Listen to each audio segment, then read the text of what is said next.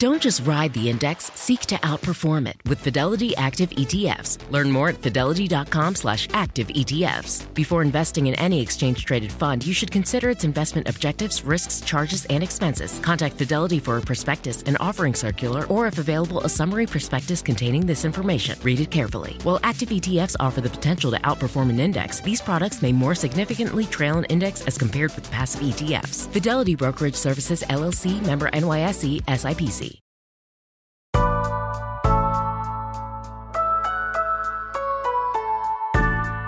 It's Tuesday, August 25th. I'm Akilah Hughes. And I'm Gideon Resnick, and this is What a Day, where we are picturing an alternate reality where we didn't just watch the Republican National Convention. Yeah, instead we watched Tenet in a theater with all of our friends, and it was safe and no one could get sick. We were all high-fiving and licking each other's palms. Mm-hmm. And that was up to safety code.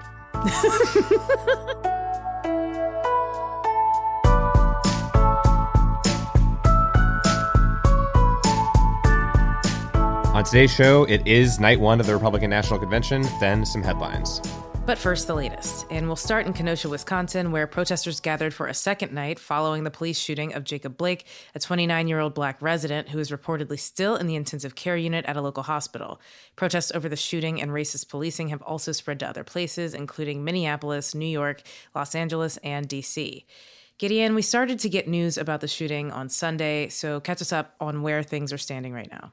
Yeah, so a little bit of the backstory first. As you said, a police officer shot Blake on Sunday, and there was a video that was recorded by a bystander from across the street that captured the graphic incident, and it shows Blake trying to get into his car while a police officer follows him and points a gun at him and ultimately shoots him in the back 7 times. And you can't see it on the video, but Blake's 3 young children were reportedly in the car as he was shot. The local police haven't released much information at all at this point, saying only that they were responding to a domestic incident, but a lawyer for Blake's family says that Blake was trying to break up an argument between 2 women when the police arrived and shot him. Hundreds of protesters started to gather almost immediately in downtown Kenosha on Sunday night to protest the shooting, and then police used tear gas and several vehicles were reportedly set on fire. Yesterday, the police set a curfew of 8 p.m. local time, and the National Guard was sent in, but protests continued last night even after curfew and were ongoing as we go to record. And just a quick reminder that tear gas causes choking and coughing and is being deployed during a respiratory pandemic and potentially causes other health effects. There are now accounts piling up from Portland of tear gas causing menstrual irregularities. So the police solution to the outrage about a black man being shot 7 times on video is to terrorize people upset about it and potentially hurt even more people. But back to where things stand now, an investigation has been opened up, so let's talk about that. Yeah, so as of now, the investigation has been turned over to the Wisconsin Department of Justice and the state attorney general. And so they are going to be gathering information on what happened, and then will hand over their evidence to the local district attorney to decide whether to bring criminal charges against the cops. The district attorney also said yesterday that he hopes federal prosecutors will conduct a parallel investigation into the shooting that is in addition to that. And in the meantime, the 3 cops that were on the scene have all been placed on administrative leave, though their names have not been released. And one note on additional video evidence that may or may not come in. Police officers in Kenosha do not wear body cameras, and according to the New York Times, the city aims to start using them in 2022, but they've been a matter of debate before now, though most police cars do have dashboard cameras. Several local and state elected officials have spoken out about the shooting, including Wisconsin's Democratic Governor Tony Evers and Lieutenant Governor Mandela Barnes, who said, quote, "This was not an accident. This was not bad police work. This felt like some sort of vendetta being taken out on a member of our community." Speaking of state officials, the governor and lieutenant governor also called for a special session to pass police reform legislation. So what do we know about that? Yeah, so Evers is calling for this session to happen next week, and he wants the state legislature to consider measures that he proposed back in June following the police killings of George Floyd in Minnesota and Breonna Taylor in Kentucky. And so those measures include things like establishing a statewide use of force standard, banning chokeholds, and no-knock warrants. So the Republican Speaker of the House in Wisconsin has already dismissed the governor, and state Republicans have tried to undermine Evers at almost every turn throughout this term so far.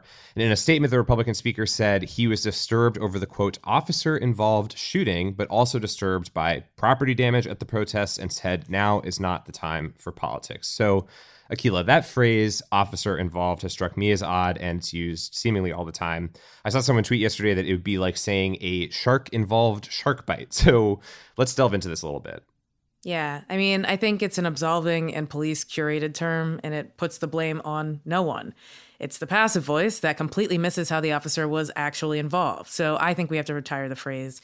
So many gun advocates and police advocates, and just, to be clear, that Venn diagram is a circle, say that guns don't kill people, people kill people. Then they need to keep that same fucking energy and say with their chest, a police officer shot a man 7 times in the back in front of his children. We're going to put links in our show notes to resources to where you can donate and how to get involved to support justice and accountability in Wisconsin. I'm really sorry that we have to keep waking up with news like this, and I'm just sorry that this is our reality. But the best thing to shake us out of one trauma is another. So let's talk about the opening day of the RNC. If you have a windmill anywhere near your house, congratulations. Your house just went down 75% in value. All right. So before all the primetime speeches began last night, there was some official business that took place in Charlotte, North Carolina during the day yesterday. The Republican Party, shock surprise, officially renominated President Trump and Vice President Pence.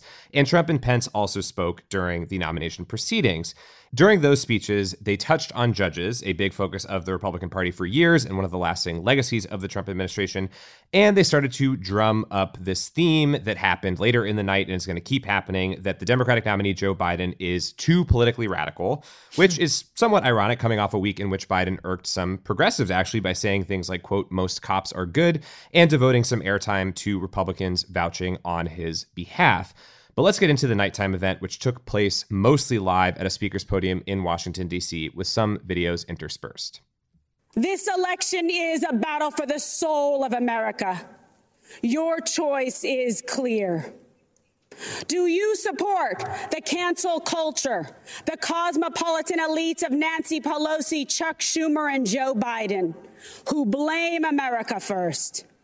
Do you think America is to blame? Or do you believe in American greatness? Believe in yourself, in President Trump, in individual and personal responsibility. All right, Uncle, mercy, enough. I really can't take anymore. That was Kimberly Guilfoyle, a top fundraiser for Donald Trump and the girlfriend of Donald Trump Jr., my condolences, shouting her endorsement of the president and painting Biden as a threat to Erica, it's just how she kept saying it, Erica. So sure, I guess that's how we're saying it now. Yeah, and I think that this is a good example because it shows that the whole event was kind of like CPAC, the yearly conservative conference, where you would have folks from Fox and other sort of conservative media figures talking. And I think that what Guilfoyle was saying sort of typified a lot of what this first night was about, which was Trump and how great he is.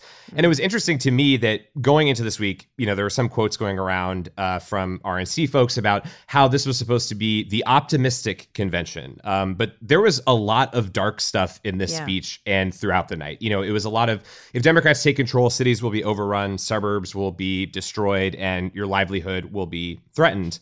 And I also think on a separate note, it's pretty remarkable that there is, yet another police shooting that we are discussing in Wisconsin, and yet much of the discussion at the RNC had to do with protesters being violent and dangerous.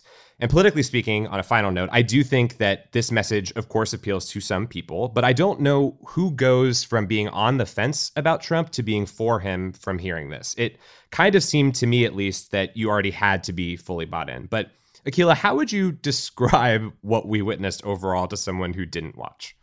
I mean, I would say that their flag budget was huge, so that's important to note. But honestly, I just tell them it's exactly what they'd expect, which I think sets the bar a little low for how divorced from reality it actually ended up being.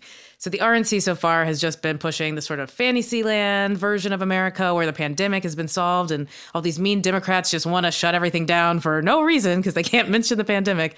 And then there's that same lie about how Trump saved an economy that was already steadily gaining momentum after the last Republican recession.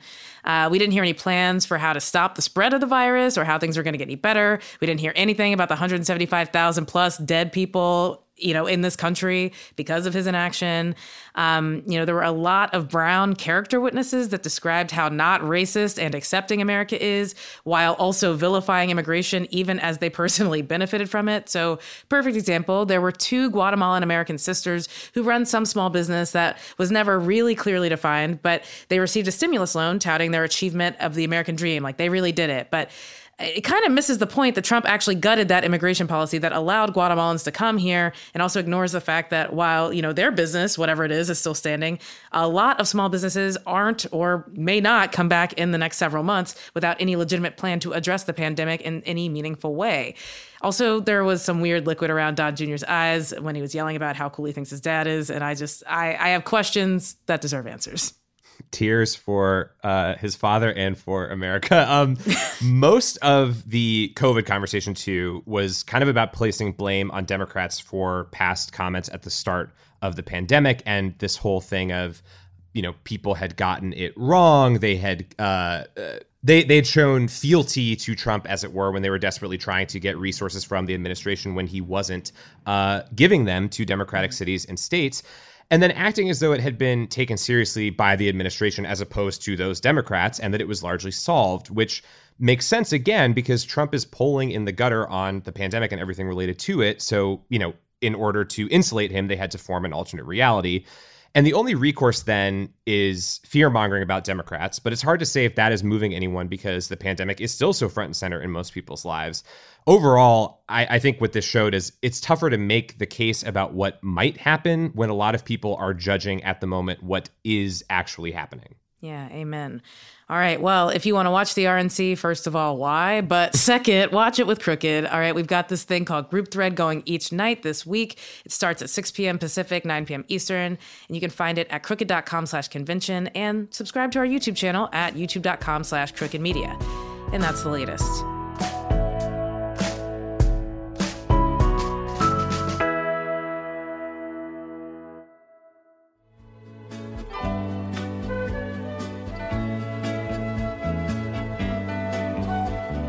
It's Tuesday, WAD Squad, and for today's Temp Check, we're discussing Cyprus's so-called Golden Passport program, which allows immigrants to get citizenship by investing at least $2.5 million into their economy. That program came under fire this week after Al Jazeera reported that dozens of people had secured Cypriot passports despite being linked to crime and corruption. Cyprus has denied the allegations and said the individuals in question were carefully vetted. So, Giddy, this leads me to my question: which country are you paying to become a citizen? Well, there's a pretty obvious answer here that I think would make a lot of sense, which is New Zealand. New Zealand, only generates positive headlines unless they're, that's not true. I'm sure there's plenty of negative stuff that happens in New Zealand. But, at the current moment, I think being in a place that is farther away from other places and, that has a modicum of a handle on the pandemic as compared to the place that we are currently in sounds somewhat appealing. Yeah, I think that's not a bad plan. New Zealand definitely seems to be taking the pandemic seriously, and also they got rid of guns after one terrible mass shooting, which I think is, America could never. Yes. It's nice to see a place that has political responses to things that actually happen in the world. So that's seems logical and good. But same question for you, Akilah. Where are you going? I'm going to apply and pay $2.5 million to every country just in case I can't make it there. I feel like things are getting pretty dicey in America. So if I was going to choose, it can't just be one, right? Because you don't know. So, yeah, pretty much want to be a global citizen. I think it's a good concept. Works out, great concert. And just like that, we have checked our temps. Stay safe, and we will check in with you all again tomorrow.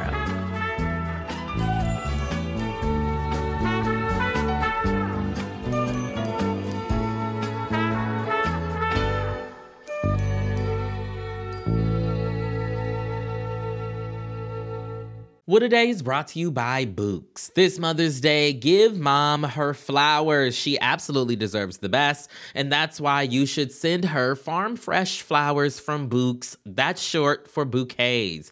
Books has modern designs and unique flowers you can't find anywhere else, and with 20% off, you can send some to mom, your wife, your auntie, even your granny, okay? Anyone who deserves flowers in your life. It doesn't have to be holiday specific. You get flowers, you're getting flowers, everyone's getting flowers. Go to Books.com and use promo code WAD for 25% off. That is BOUQS.com, promo code WAD, Books, promo code WAD. What a Day is brought to you by Fast Growing Trees. Fast Growing Trees is the biggest online nursery in the U.S., with more than 10,000 different kinds of plants and over 2 million happy customers. They have everything you could possibly want, like fruit trees, palm trees, evergreens, houseplants, and so much more. Plus, Fast Growing Trees makes it easy to order online, and your plants are shipped directly to your door in 1 to 2 days. And along with their 30-day Alive and Thrive guarantee, they offer free plant consultation forever. We love Fast Growing Trees here. I keep telling you that the mini plants that I've gotten from these folks are yet hanging on. And that's not because I have a green thumb, okay? This spring, Fast Growing Trees, they have the best deals online, up to half off on select plants and other deals. And listeners to our show get an additional 15% off their first purchase when using the code WAD at checkout. That's an additional 15% off at fastgrowingtrees.com using the code WAD at checkout. Fastgrowingtrees.com, code WAD. Offer is valid for a limited time. Terms and conditions may apply. What a Day is brought to you by Ulta Beauty. This AAPI Heritage Month, Ulta Beauty is celebrating the joy of belonging to a community composed of intricate connections, belonging to our past and our future, to the heritage and birthright that is beauty. Ulta Beauty shines a light on the AAPI community, passing the mic to brand founders and creators to tell their stories centered on heritage, joy, and beauty. They carry AAPI-owned and founded brands like Live Tinted, Peach and Lily, Glamnetic, Tree Hut, and more. Shop AAPI-owned and founded brands at Ulta Beauty stores and Ulta.com. Let's wrap up with some headlines. Headlines. This week marks the 15th anniversary of Hurricane Katrina, a disaster that left a lasting impact on the people of New Orleans. It left 4/5 of the city underwater, displaced over 1 million people, and led to over 1,800 deaths. Every level of government, from local to state to federal, was widely criticized for not responding quickly or adequately enough to the disaster. And while the government under George W. Bush was wrestling with whether natural disasters should be a state or federal funding program, rescue efforts were delayed and thousands of lives were on the line. Many who lived through Katrina are now drawing parallels between the government's handling of that disaster and how the current Trump administration is handling the coronavirus pandemic. Lessons about federal crisis management and social inequality remain unlearned as we deal with this new disaster. Also happening this week, people in Louisiana and Texas are on high alert as Tropical Storm Laura approaches their coasts, and over 300,000 people in the coastal counties have been evacuated. Scientists have now reported the first known case of someone being reinfected with COVID-19. A 33-year-old man from Hong Kong tested positive in March and then 4 months later tested positive again. He was returning to Hong Kong from Spain when he got his second positive result, which came from a different strain of coronavirus than the first. During the man's second case, he didn't show any symptoms. Authors of a study about the man said his case showed immunity from coronavirus can be short-lived and suggested that everyone should get the vaccine once it's available, even people who have already had COVID-19. Seems like a good plan. Guys, everyone gets stressed on the first day of school, even video conferencing platforms. That is right. Zoom reported partial outages on Monday as millions logged on to remote classes. Issues began around 9 a.m. on the East Coast and were resolved within 4 hours. In other computer learning news, a Florida judge ruled to suspend a state order that required school districts to provide in-person classes, and that comes after the Florida Education Association sued the state's education commissioner and its governor, wrestling fan Ron DeSantis, saying that the order was unconstitutional and dangerous. The state filed an appeal late yesterday, so DeSantis' rule will remain in place until that is settled. A similar situation is unfolding in Des Moines, Iowa. Public school teachers and administrators there are fighting to keep classes virtual while the state's Department of Education insists they provide an option for in-person learning. And as of now, Des Moines public schools are defying the state's instructions and plan to sue. God isn't the only one who's watching. A business associate of Liberty University president and evangelical for Trump, Jerry Falwell Jr., told Reuters he had a long-term sexual relationship with Falwell's wife, Becky, which Jerry also participated in as a spectator. Now, there's nothing newsworthy about consenting adults having a good time, but Jerry's situation is complicated by the fact that he's made intolerance, homophobia, and family values his holy trinity. True. Falwell was already on leave from Liberty University after posting vacation pictures that showed him apparently drinking alcohol with pants unzipped and his arm around a young woman whose pants were also unzipped. Right-wing evangelicals call that pose Beelzebub's salute. Late last night, Falwell announced his resignation from Liberty, which is kind of a happy ending for a man who is clearly desperate to live the life of a rich, wild, uninhibited retiree. mean, that is the definition of liberty to me, you know? And those are the headlines.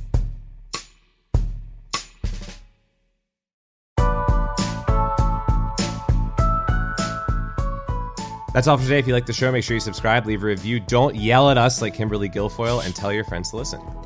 And if you're into reading and not just the words on your brand new passport from Cyprus Like Me, What a Day is also a nightly newsletter. Check it out and subscribe at crooked.com/subscribe. I'm Akila Hughes. I'm Gideon Resnick. And don't do Beelzebub salute. He doesn't like it, and neither do I.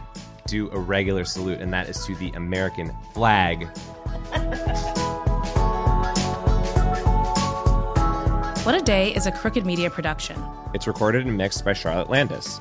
Sonia Tun is our assistant producer. Our head writer is John Milstein, and our senior producer is Katie Long. Our theme music is by Colin Gilliard and Kashaka.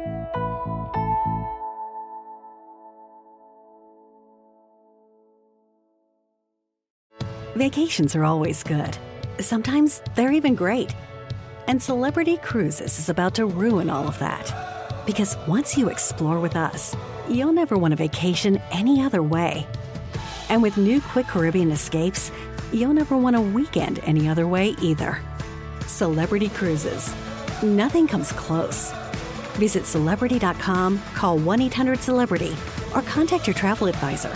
Ships Registry, Malta and Ecuador.